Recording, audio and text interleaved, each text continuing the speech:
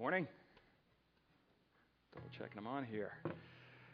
We are going to be continuing to look at Micah. If you want to have a Bible, grab a Bible and turn to Micah chapter 4. We're going to look at Micah 4, 6 to 13. And I'm thankful that we're looking at this passage today because life can be really hard. Life can be really hard, and I know that everybody listening knows that. Basically, the first three chapters of Micah, God has been warning the Israelites that because of their own sin, because of their rebellion against God, because of their idolatry, that he was going to allow and bring even real hardship into their lives. But the beauty of chapter 4 is that chapter 4 is full of all sorts of words of encouragement and hope for those particularly who are dealing with hardship and suffering and struggle. So if that is you, if that's been you, I'm sorry to say that will be you. Listen to God's word as I read from Micah 4, verses 6 to 13. In that day, declares the Lord, I will assemble the lame and gather those who have been driven away and those whom I have afflicted. And the lame I will make the remnant, and those who are cast off a strong nation. And the Lord will reign over them in Mount Zion from this time forth and forevermore. And you, O tower of the flock, hill of the daughter of Zion, to you shall it come, the former dominion shall come, kingship for the daughter of Jerusalem. Now why do you cry aloud? Is there no king in you? Has your counselor perished? That pain seized you like a woman in labor? Writhe and groan, O daughter of Zion, like a woman in labor. For now you shall go out from the city and dwell in the open country. You shall go out to Babylon. There you shall be rescued. There the Lord will redeem you from the hand of your enemies. Now many nations are assembled against you, saying, let her be defiled, and let our eyes gaze upon Zion. But they do not know the thoughts of the Lord. They do not understand his plan, that he has gathered them as sheaves to the threshing floor. Arise and thresh, O daughter of Zion, for I will make your horn iron, and I will make your hooves bronze. You shall beat in pieces many peoples, and shall devote their gain to the Lord, their wealth to the Lord of the whole earth. Let's pray. Father, we pray that you would help us today to receive your word, to listen to what you want to say to us, to what your Spirit wants to show us. Father, we pray that you would help us not to be deaf to your truth, but help us to take it in. Help us to root ourselves in it. Help us to drink deeply of it. And we pray that your Spirit would work in us to strengthen us and to change us. We pray this all in Jesus' name. Amen.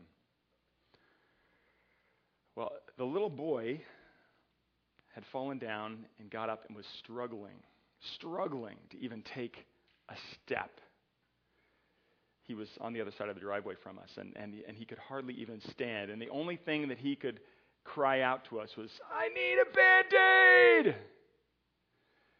And so we rush over to him, and he's like, barely just able to stand, and he's not putting any pressure on his leg, and we're like, where's it hurt? What's the matter? What happened? Where's the owie? And so he points at his knee, and we're like, okay, where exactly is it? Can you point exactly to where it hurts? And he points again, and we look, and just as we look intently at his knee, we finally see this mild little tiny scrape. You can even debate whether there's any blood coming out at all. But to him, it's like the worst injury he's ever had in his life. And for the rest of the day, he can hardly walk around. He's just like hobbling, just trying to get from one place to the other. He can't go up and down stairs. We have to carry him. Even just to get his jammies on at night is a chore. He struggles, and he just limps from one place to another for the entire day. Now, no matter how old or how young you are, life is certain to rough you up. Life is certain to rough you up. We all go through things that result in pain. They result in suffering, in wounds, in scars. All of us go through things that result in us having to limp through life. They result in us having to limp through life. For those who are little, it can be something as simple as just stumbling on the sidewalk, or maybe having the other kids be like, I don't want to play with you, over and over and over again. As you get older, they seem to get bigger and bigger. When we hear news about the fact that we have some kind of illness that is going to be really painful to treat, and it's going to cost us a lot, and it results in us having to limp. Or as we deal with maybe someone that we know, a close friend, betraying us or saying something really hurtful, and results in us having to limp. When we lose somebody that we love, either to death or to possibly having to move away, and we're really close to them, and it results in us having to limp.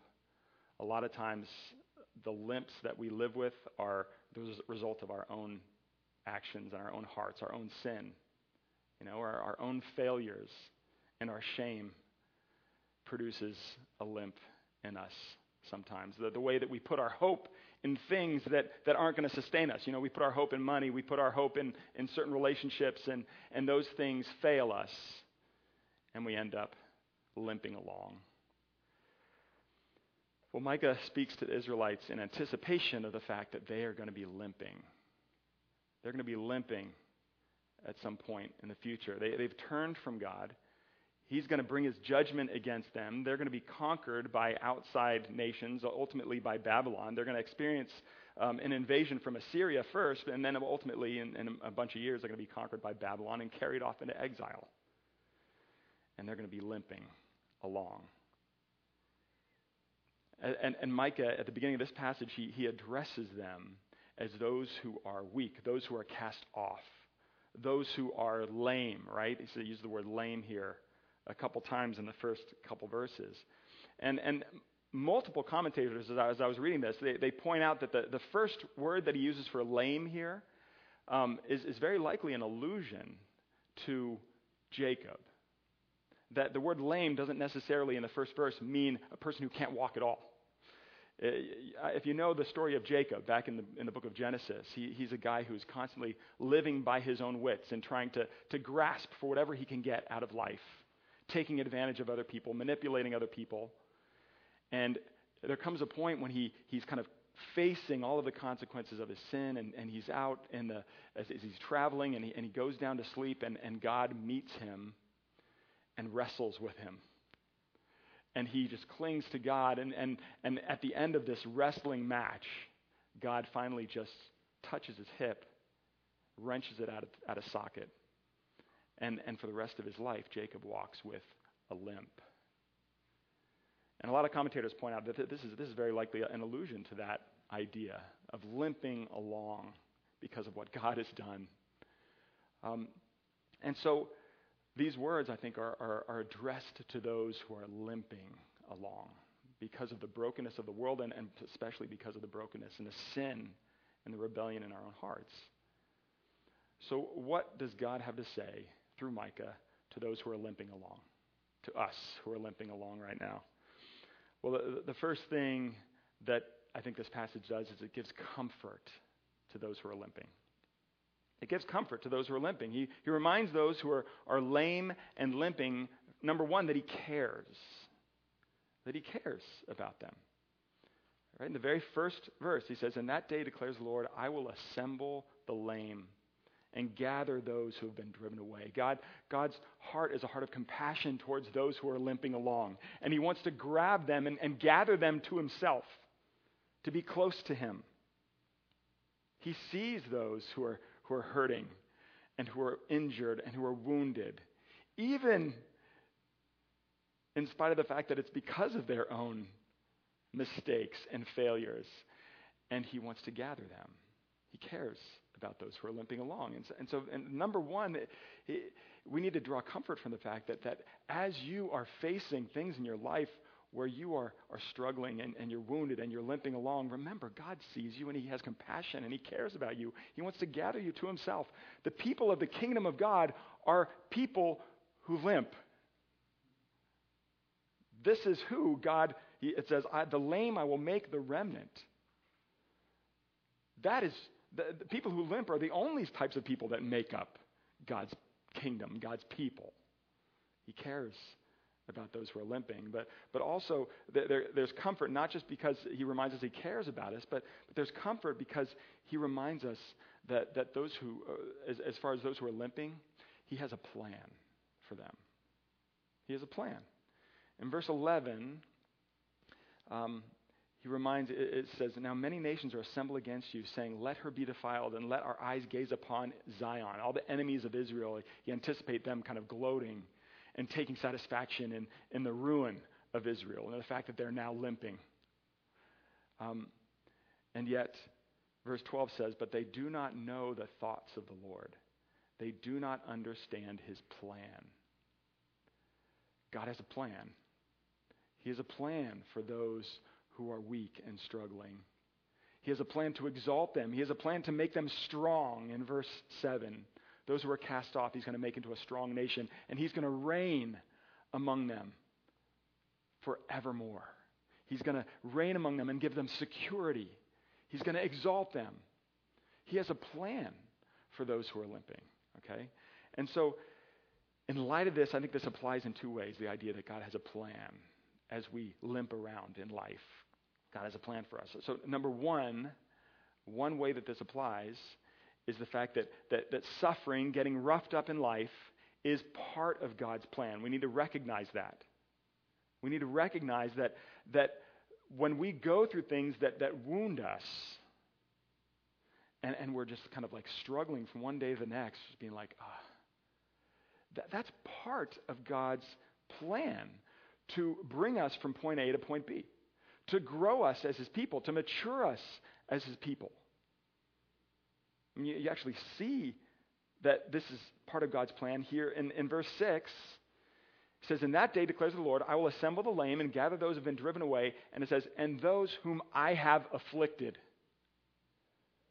Part of God's plan for Israel is that he is the one who's going to engineer and allow for them to be conquered and taken into exile in order to teach them, in order to grow them, in order to move them to a place of idolatry and self-sufficiency to a place of dependence on him. It's part of God's plan. And so we need to recognize that if struggle and difficulty and hardship, the fact that life is hard, is a part of God's plan, we need to recognize that he is using all of these things for us. They're not just things for us to try to escape, to long to escape. They're things for us to receive and to say, God, what are you trying to teach me in the midst of this? I heard one, just read actually a book I was reading. A guy said, there's no shortcuts to maturity as a Christian. Well, then he says, but then he corrects himself. Well, he says, there's one shortcut. The Bible tells us there's one shortcut to maturity. That shortcut is suffering. I would argue that actually the Bible says this suffering and things that cause us to limp are actually necessary for us to grow and to know God. I mean, that's what God did in Jacob's life. As Jacob walked the rest of his life with a limp, he was reminded constantly of God's greatness and of his need to rely on God rather than himself. And so that's the one way it applies. As we look at the things that we're struggling with right now, do not forget that God is using them as part of his plan to grow you, to grow you to a place of deeper contentment, of greater joy, of more abiding peace. But then, secondly, this applies to us. The fact that God has a plan applies to us in the sense that we can't allow our present suffering to completely define us and weigh us down. God's plan may involve struggle right now, but there is a future part of his plan that involves freedom and joy and the absence of all pain and sin. That comes out here, I think, in this passage. There's several places where he uses the word now here. 3 times he uses the word now. In verse 9, he says, now, why do you cry aloud? And then in verse 10, he says, for now you shall go out from the city.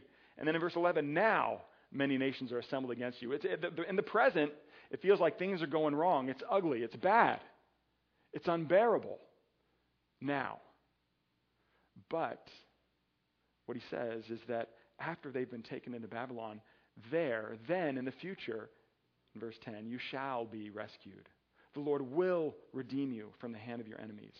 The Lord will reign over them in Mount Zion from this time forth and forevermore. In verse 7, there is a then. Yes, there is a now that is hard and painful, but don't forget that there is a then and a there, a future in which Jesus will return and he will make all things new.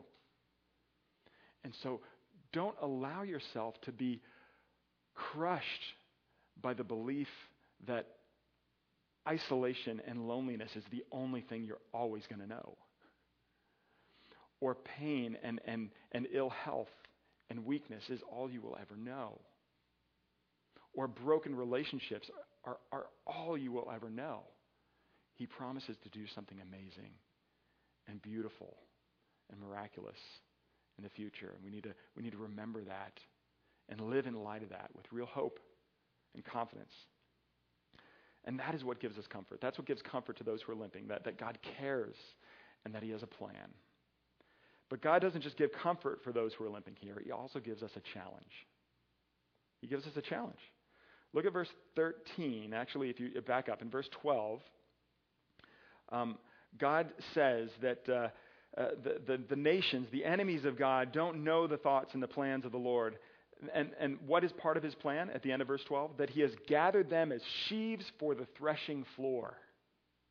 The threshing floor is where they would bring the wheat and they would stomp on it, or they would have animals stomp on it to separate the grain from the husk in the process of eventually separating the good stuff from the bad stuff.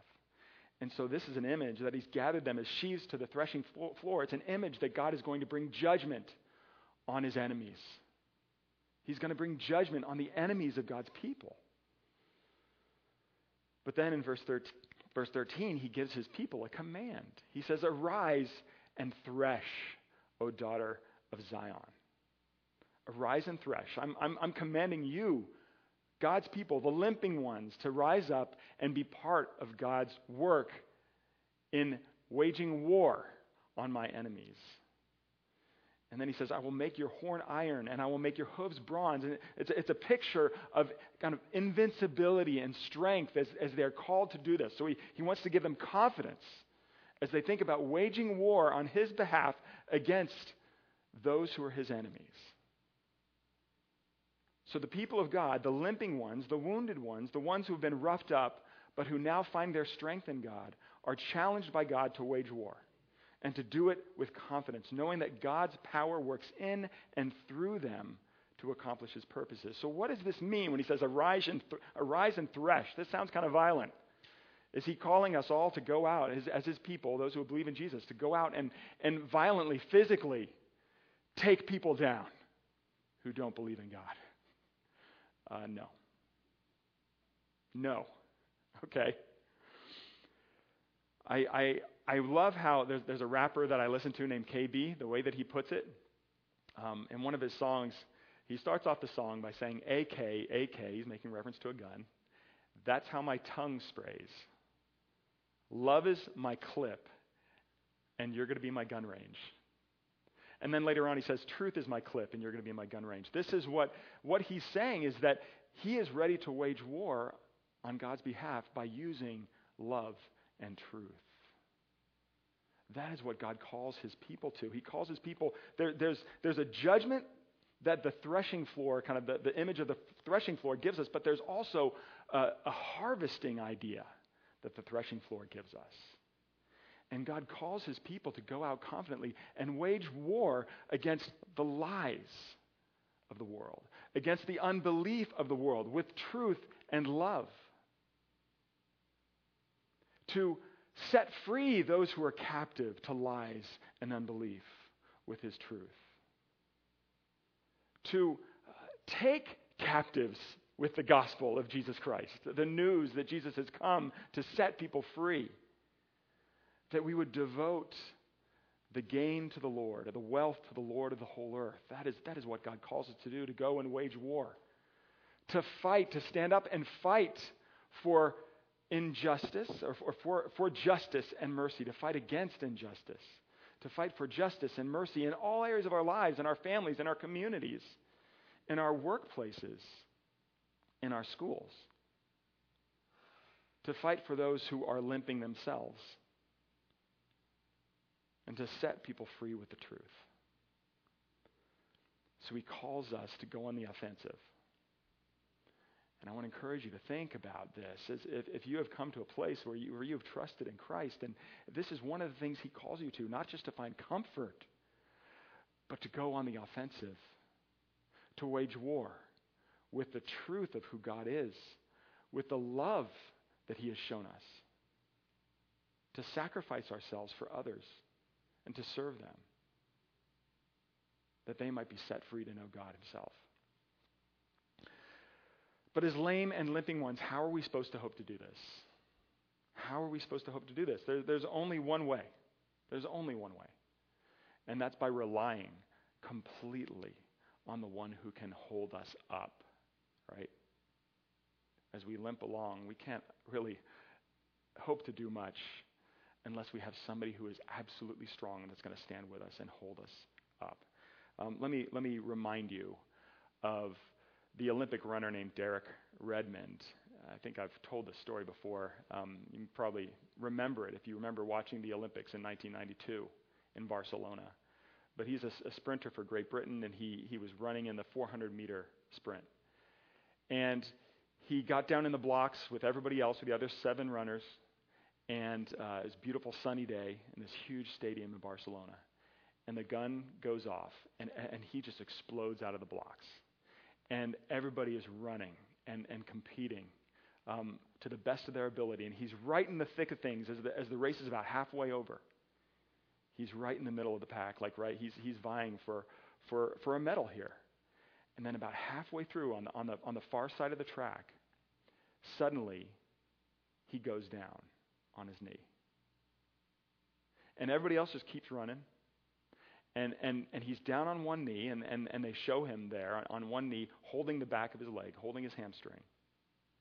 One hand holding his leg, his other hand holding his face as he's down there on one knee on the track. And he just stays there for several seconds as the rest of the competitors finish the race. Eventually, after a few more seconds, he struggles to his feet, and he starts to try to limp along the track, kind of hop, limp, just holding the back of his leg, grimacing in pain, crying tears of disappointment. And he limps, and he limps, and he limps along, and the camera focuses in on him as he continues to limp along the track, and he gets around the final bend, and as he's coming around the final bend, everybody's wondering, is he going to be able to make it, So he's limping along, and all of a sudden, out of the stands, this middle-aged man comes running out onto the track. It's Derek's father. And he comes down there, and he comes right up next to Derek, and he grabs Derek's arm and puts it around his shoulders, and he puts his arm around his waist. And he said, "Son, I got you. Lean on me." And so Derek finally kind of stops trying to run, and he just starts walking with his dad. Walking along the track, limping along the track as his dad holds him up.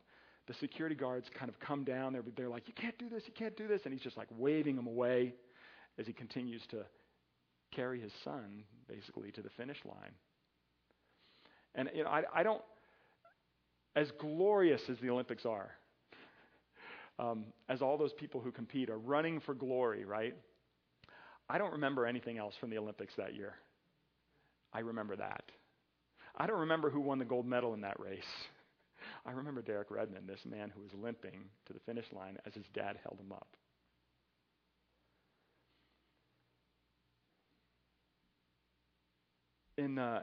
as Micah speaks to the Israelites, he says, you may feel lame, you may be limping, you may feel cast off. But in verse 9, he says this, now why do you cry aloud? Is there no king in you? Has your counselor perished? I think these are questions that he's expecting them to have a specific answer to. Is there no king in you? See, the Israelites, throughout their whole history, they've always been wanting a king like every other nation. But God has been insistent, I am your king. I am your king. God finally gives them kings, and they have these kings that never measure up. But ultimately, whether the kings are present or absent, God is never absent. He's always there. When he says, is there no king in you, among you? He's saying, guys, I'm here. I am here. Is there no counselor? Has your counselor perished? No. God is here. God is here. Their king, their counselor. He has come down to care for them to lean on, to bring them to glory. As we limp through life, as we struggle with our sin, as we struggle with the pain of life, he wants to remind us. Don't live your life as if there's no king among you.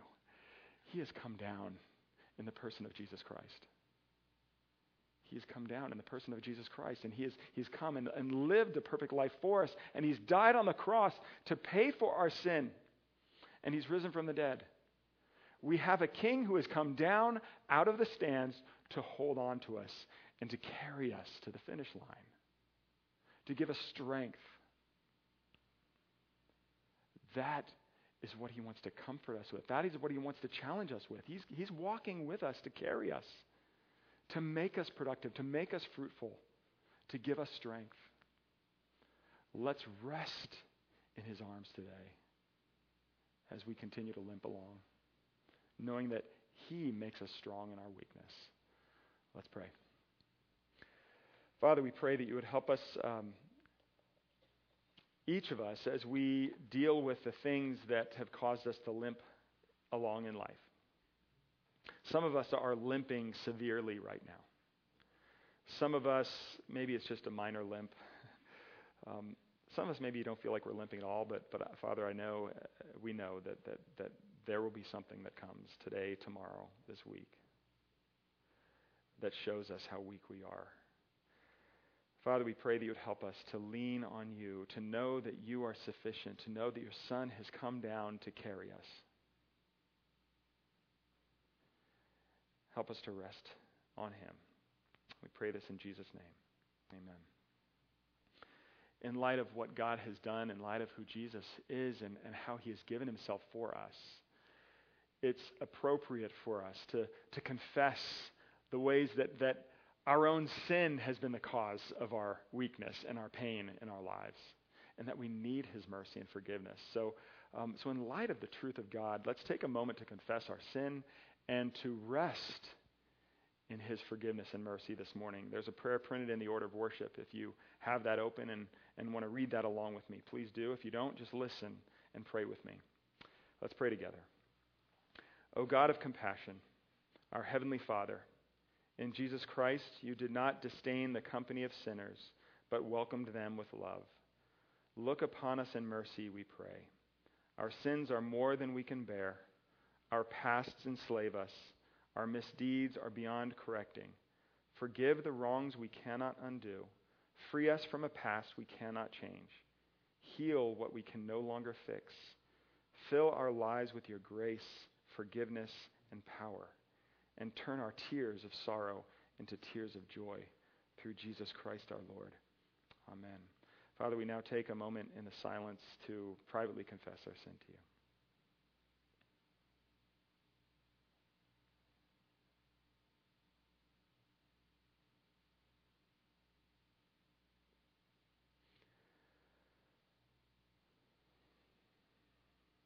Father, we thank you for your grace and your mercy. We thank you for forgiving us through the work of your Son, Jesus. And we pray this in Jesus' name. Amen. Listen to Romans 8, 1 and 2. There is therefore now no condemnation for those who are in Christ Jesus. For the law of the Spirit of life has set you free in Christ Jesus from the law of sin and death. Let's rest in him as we continue to worship.